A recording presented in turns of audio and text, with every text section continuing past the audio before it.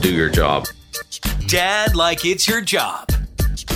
Do your job! With Chris Zito. Do your job. He's a dad, a radio host, a father, a speaker, dad, an actor, a dad, a comedian, a dad, a husband, a dad, and, well, a dad. Hello and welcome to Dad Like It's Your Job. I'm your host, radio's Chris Zito. Have you heard of me? I didn't think so. All right, here's the deal. Today, we've got this guy, Mike Hall, on the show, and he's amazing. He runs this site called strongfathers.com. Strong fathers, strong families. This guy is a real fathering expert. He's a dad. He's got grown sons, and we talk about that a little bit. We talk a lot about showing up. This guy he has great strategies to help dads to show up. I mean, I just felt a real connection with this guy, Mike Hall, and I really enjoyed talking to him. I think you're going to enjoy our talk. If you know dads that have kids and maybe they're looking to be a little more involved, this is a great pod. Be sure to share this particular episode with that guy. This is my conversation with Mike Hall. Mike Hall, thank you so much for doing this. Thanks for joining me today. You bet. It's good to be here, and always good to talk about dads because that's kind of just all I do all the time. I think, so.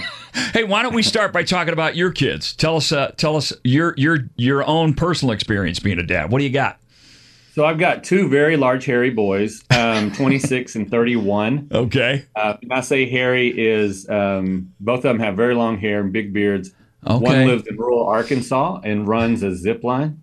Okay. Through the Ozarks. So He told me, he said, I'm not really using my degree, Dad. And I'm like, you're paying your own bills. You don't call me for money. You bought a house in rural Arkansas and you zip line through the Ozarks.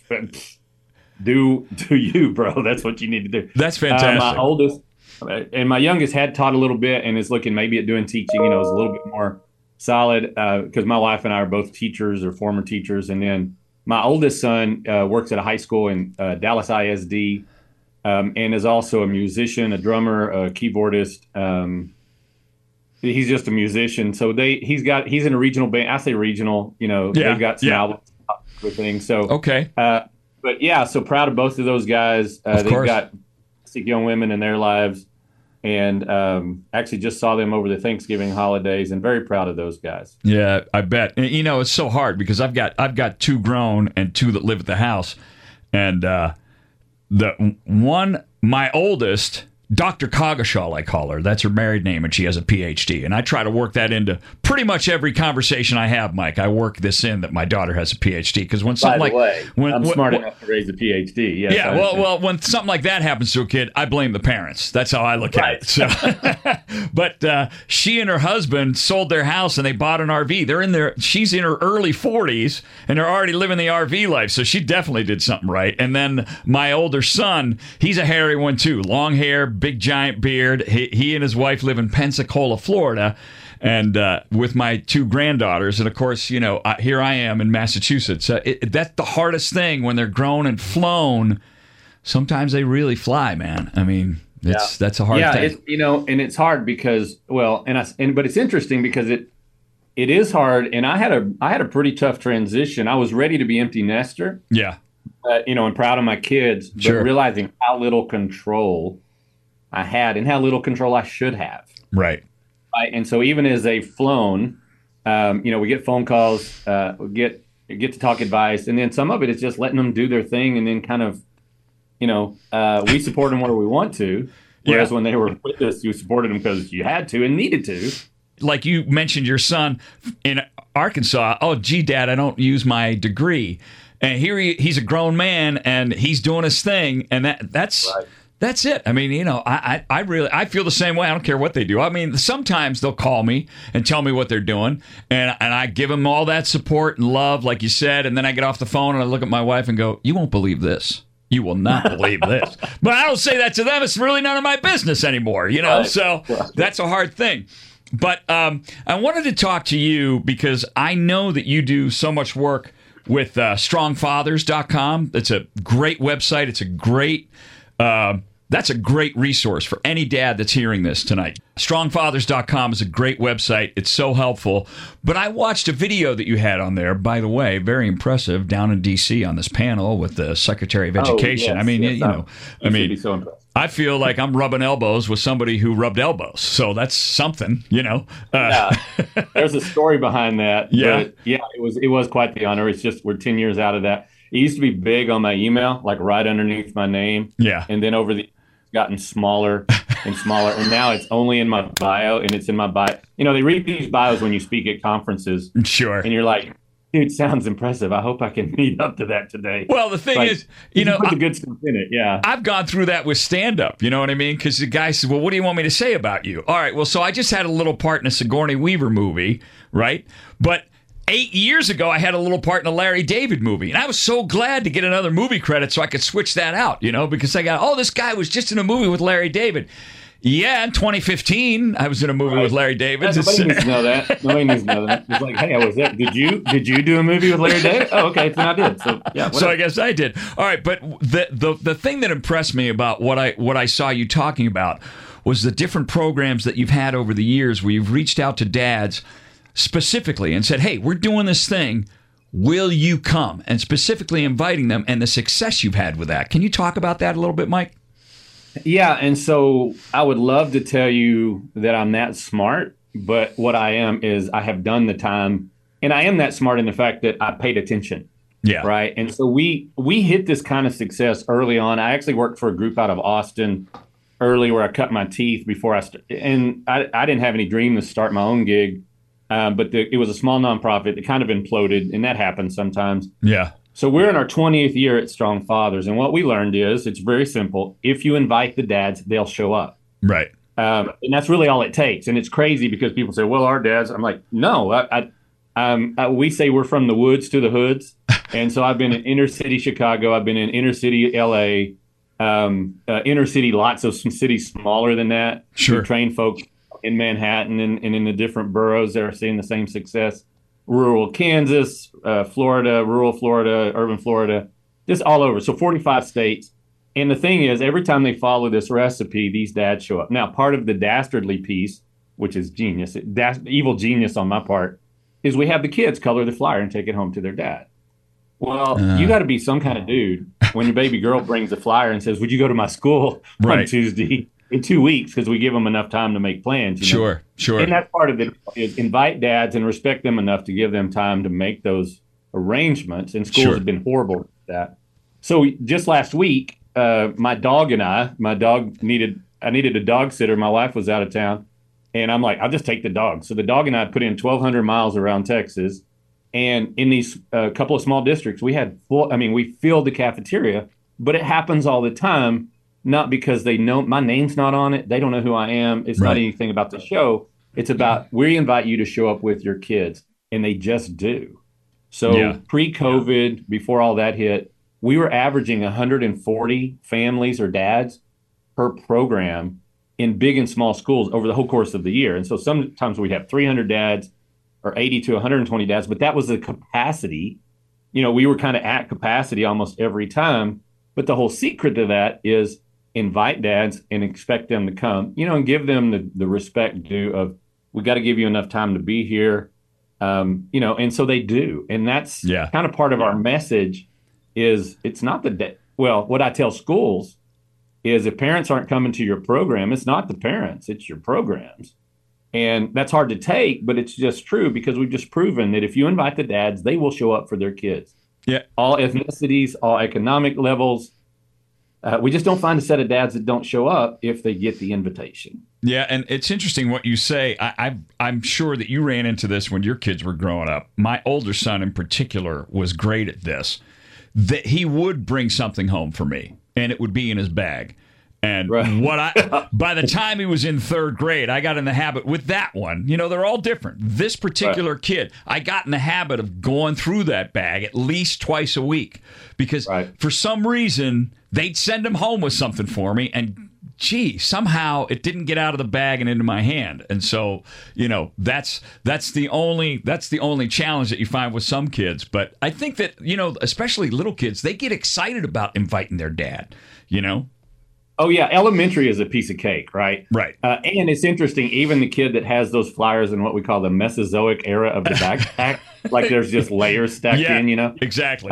But because it says bring your dad to school, and I talk about the classroom being the natural habitat. Sure. Like you and I have older kids, but if we were in the grocery store today and met somebody that we were in second grade, maybe haven't seen since second grade, we lose our minds. We would go back to the good old days, and they're like, "What is that about?" That's because we were in our own habit. I mean, that classroom, as much as we've got some real issues, and the schools are facing issues. It's not just a cultural issue, right? But that's where we grew up, and that's where our kids grew up. So for them to bring us into their world. Now in middle school, we used to mail the flyers home because we knew the kids wouldn't get it there. Right.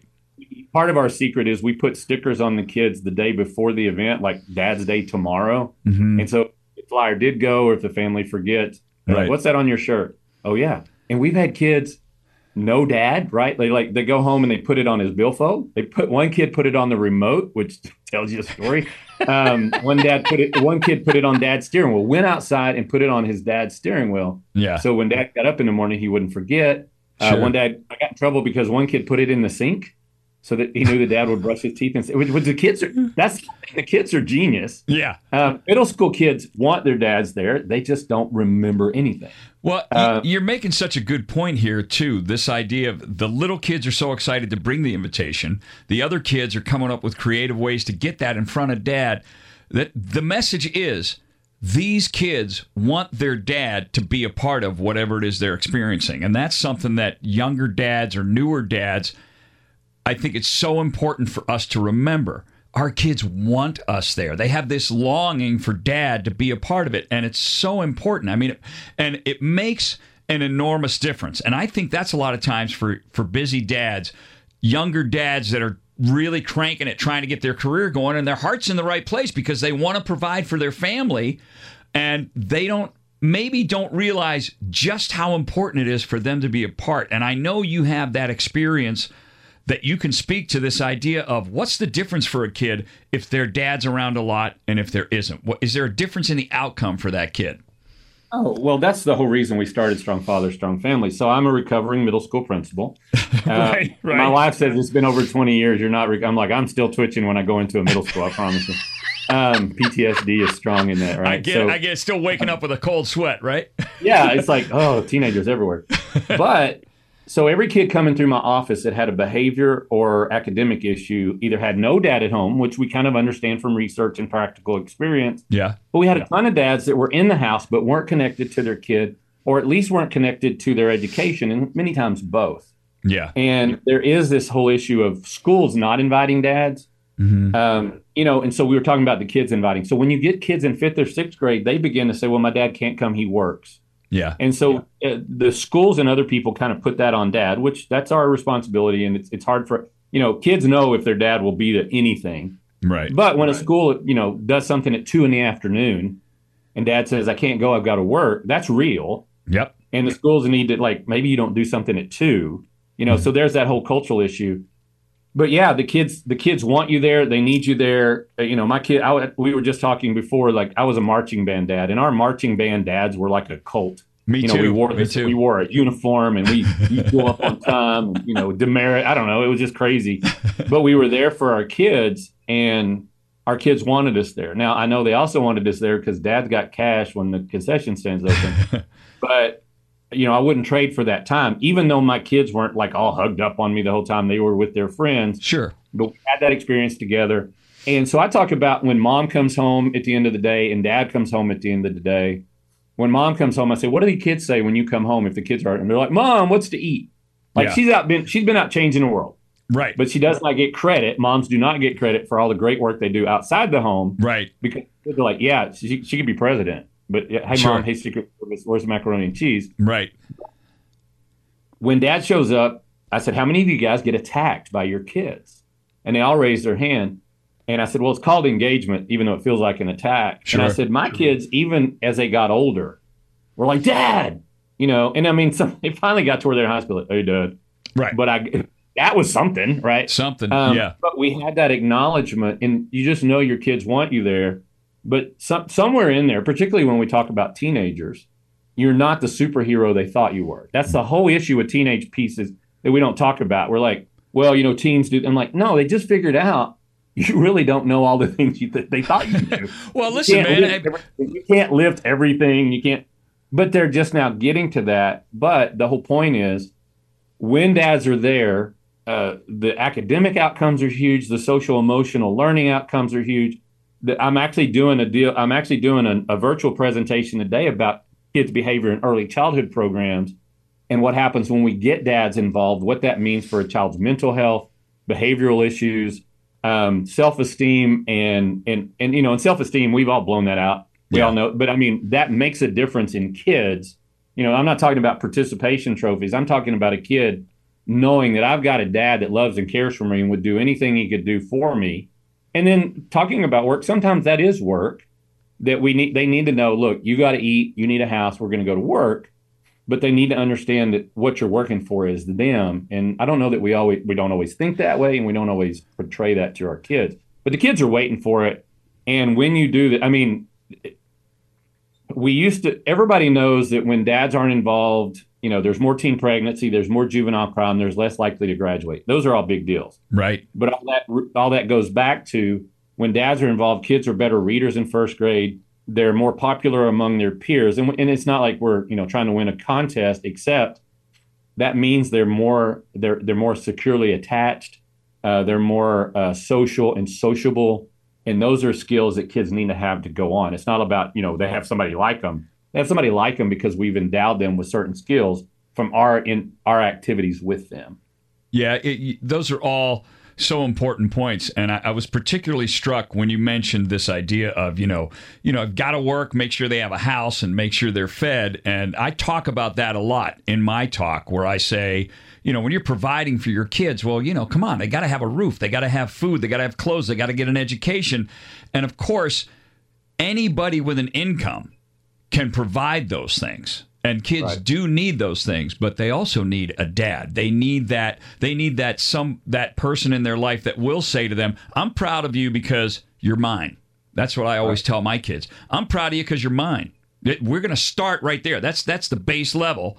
Anything else is just gravy. And I will always do everything I can. I try to do that qualifier so that when they do get to be teenagers, it's not too much of a shock for them that I'm not Superman. That dad can't do everything. That's a tough lesson for some kids to learn. So, and we had a class, and it still goes on. I'm not teaching anymore. It's here in Dallas Fort Worth. And it's for guys that are on probation for failure to pay child support. Okay. And the success we've seen in that is to get dads through the grief of what they've been through, disillusion of a relationship or marriage, having the crap kicked out of them by the system. And I have some guys that are like, every woman I've married is crazy. Okay, who's the common denominator here, bro? Somebody chose that woman. Somebody chose that woman. Let's talk about the guy who chose her. Yeah, no, they're like, you won't believe. I'm like, I didn't sleep with her. You're the one producing all these kids. Why do I have to pay for her? It's like, but there's that. But there's also these guys that, they want to be engaged, and somewhere in there they didn't. And it's not always his choice. I mean, I've got guys that showed up and had other people in their lives make choices. But it's that whole point of, you can pay the bills, but paying the bills is not, number one, what you'll miss, and number two, what your kid needs from you. So that whole class is about their role as a father. And that's what we pushed is, we never talked about collection, right? But those guys started paying more money on their child support because they realized how important they were to their child, right? Like, that's the whole point. And that's what we want dads to know is, everybody talks provider. And I do think we've made a huge cultural shift in the fact that we understand dads are more important than that. I mean, when I first started this 24 years ago, what's the main goal? What's dad's strength? Provider was always the first thing. Right. And that being into, protection and nurturing and guidance and play. Play is a huge part of being a dad. Yep. But it's the whole point of, I was fortunate to have a dad that did work and did everything he needed to do to pay the bills, but he also, he quit his job as a high school football coach because he realized he was spending more time doing that than with us, and he wanted to be with us. I was getting busy as a middle school kid, and we were in activity. So when I was a principal, I realized through some of the dad work I was doing, I was spending more time raising other people's kids than my own. Yeah. And, I've been in this. Yeah. So I've been in this business 23. But here's the deal. I quit being a middle school principal, and everybody's like, "Oh, he's a hero." Like I was the poster boy for the group that I worked for. Yeah. He quit his career to be a better dad. I quit being a middle school principal. That's like saying he stopped hitting himself in the head with a hammer. What a hero. But you know what? That's a whole nother episode of this podcast, talking about how fathers will adjust their career and make those choices. The very first episode, I talked to a guy, didn't write about fatherhood. But he had several essays he had written. He's an author. He had several essays he had written about how being a father made him a better writer. The more he fathered, the better writer he was. It just made a huge difference in his life. Listen, I could talk to you all day about this stuff. I'm obsessed with fatherhood. I'm obsessed with my kids, as I know you are. But I want to make sure we plug your website again, strongfathers.com. I love that slogan, Strong Fathers, Strong Families. That's really important stuff, Mike. I really appreciate you being with us. Well, and let me give you one more for your audience, and I know they may be listening to this a year from now, but or 2 years. That's the good part about podcasts. You can go back strongfathers.live. Okay. Strongfathers.live, new you 23. And so we're gathering up some dads to do some talk. Like I meet with dads in schools. I may talk to anywhere from 500 to 1,000 dads a week in schools around the state of Texas, around the country. I was in Indianapolis yesterday morning, right? Right. I'm back in Fort Worth today. That's why I'm only 27, but look at this gray hair. That's fantastic. But we've got the opportunity now that we're doing so much virtual work to get guys together and provide not necessarily a support group, but kind of some guys are going to turn into the new year, want to make some changes. And this will be up for a while because we want to see if there's interest and provide some of the things that we know from our work with dads. We worked with over 250,000 dads. And we know dads care, and we know dads want to. You got to do both. You want to love your kids, and we are called to provide for them. Of and course. There is a balance, and it's tough, and we're all trying to reach it as well. So. Well, that's why I always talk about life-work balance. That's the way I start my talk. We're not going to talk about work-life balance because that puts work first, and we can't do that. Right. I talk about life-work balance. Strongfathers.live/newyou23. You're doing great work, Mike. Please keep it up. And it's just really, really wonderful to meet you. And I appreciate you doing the pod with us. Thank you. You bet. Let us know if we can help in any way. There you go. That's my conversation with Mike Hall. Strongfathers.com. Strongfathers.live/newyou23. Be sure to check that out as the year wears on. I just love talking to him. That when I give my talk, Dad Like It's Your Job, same title as this pod, I close with this idea of showing up. And, we joke a little bit about what you end up showing up for, but that really is the deal. I loved that stuff about the dads that owe child support and the progress that he helps those guys make. So, hope you enjoyed that conversation. I really did enjoy meeting Mike Hall and chatting with him. Be sure to like the episode. Please subscribe. Leave us a review. All of those things help. They help the pod. They help my career. They help feed my children. My children's future depends on what you do next, faithful listener. All right, that's a little dramatic, but still, I hope you'll subscribe and like the episode. As always, thanks for listening. Tell your pals.